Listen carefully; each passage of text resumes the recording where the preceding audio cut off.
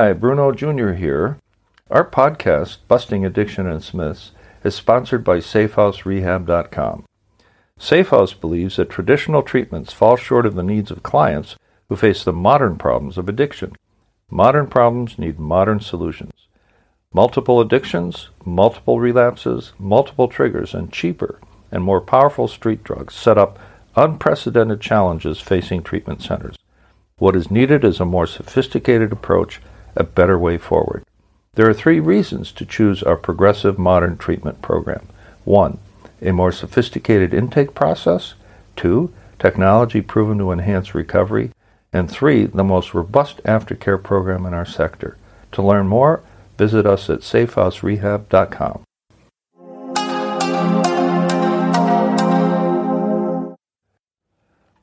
Episode 10, Season 8. Science Busts Myths About AA. As I've mentioned before, my podcast is as much about the myths that surround addiction as it is about addiction and alcoholism per se.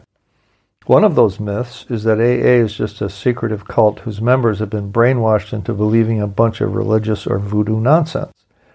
Science thoroughly debunks this myth, just as science has debunked the idea that vaccinating your children will give them autism, or that the earth is flat. You get the idea. There will always be laggards, and we are lucky that very few of them are in charge of policy, with the exception of some states in the south of the U.S. What's the matter with my country? Science rejected. I'll tell you what. What has gone wrong is that a sizable slice of our population openly rejects science by way of signaling that they belong to a group whose absurd values they share. The ideas that they and their cohort stand for are grounded in prejudice, alienation, and exclusion. These are exactly the same people who believe that addiction and alcoholism are moral failings. And this is what they say: these people just need to straighten up and fly right. We shouldn't be spending tax dollars in social programs that just coddle addicts and excuse their unconscionable behavior. They believe that Alcoholics Anonymous and related 12-step programs are not scientifically valid.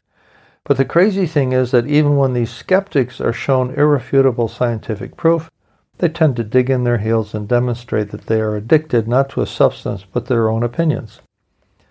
I will paraphrase the findings of research on the effectiveness of AA versus other types of therapies such as cognitive behavioral therapy or CBT. Okay, so first let's talk about what AA says about itself. In quotes, by design, AA is a loosely knit community of people who share their experience, strength, and hope with each other, embracing its non-professional status and dedication to the least amount of organization as possible.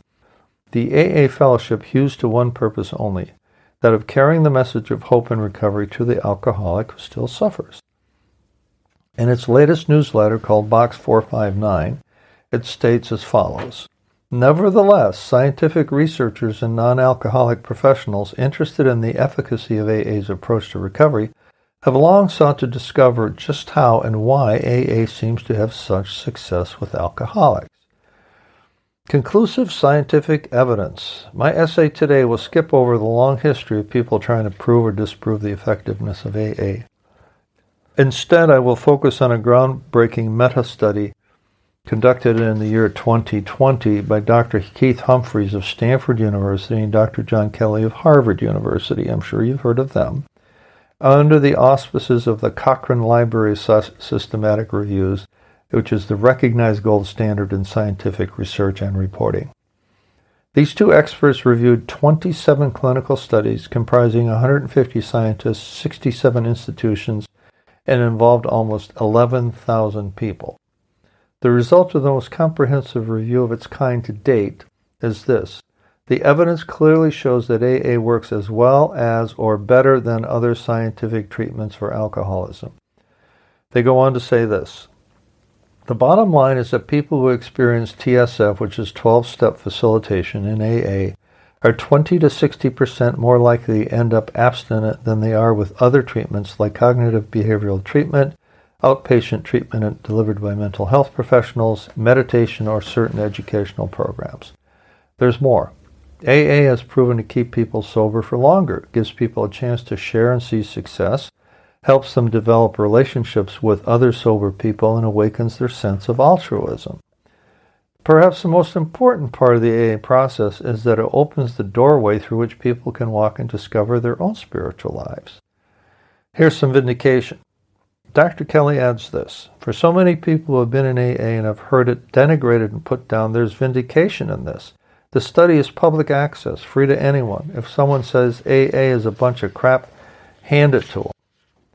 What our research shows is that when you subject AA to the same scientific standards as any other type of intervention, it is at least as good as, and often better, and certainly cheaper than anything else.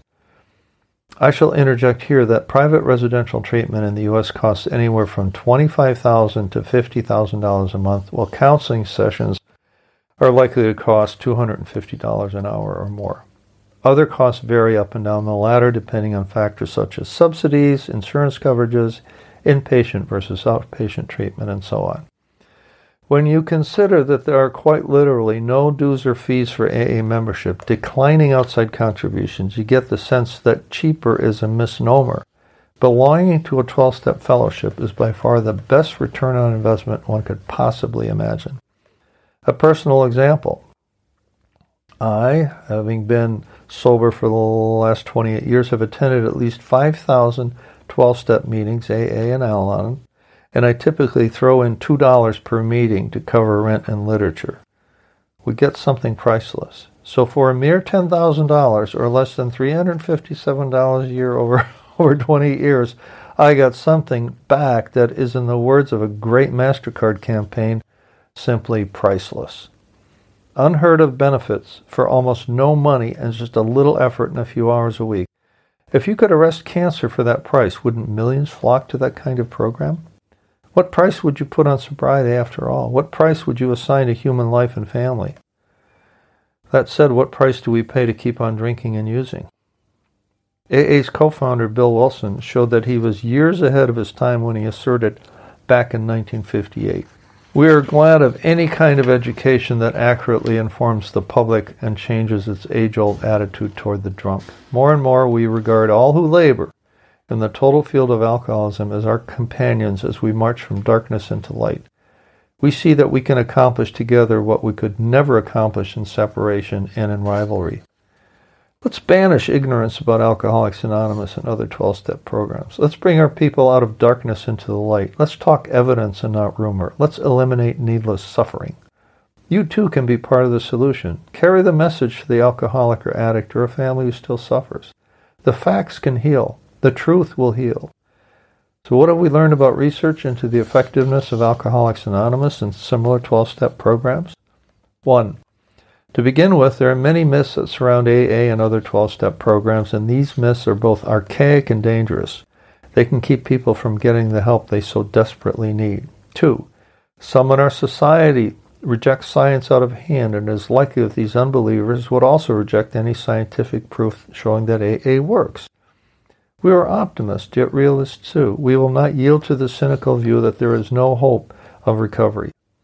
3. The evidence from a meta-study of over 11,000 data points yielded conclusive evidence that AA is as or more effective than are a variety of approaches designed to treat alcoholism.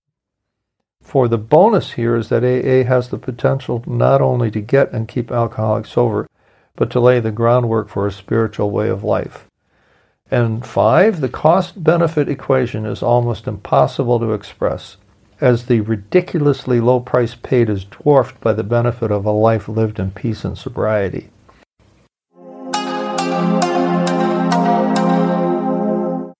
Our podcast is sponsored by SafeHouseRehab.com, a modern approach to recovery. To learn more, visit us at SafeHouseRehab.com.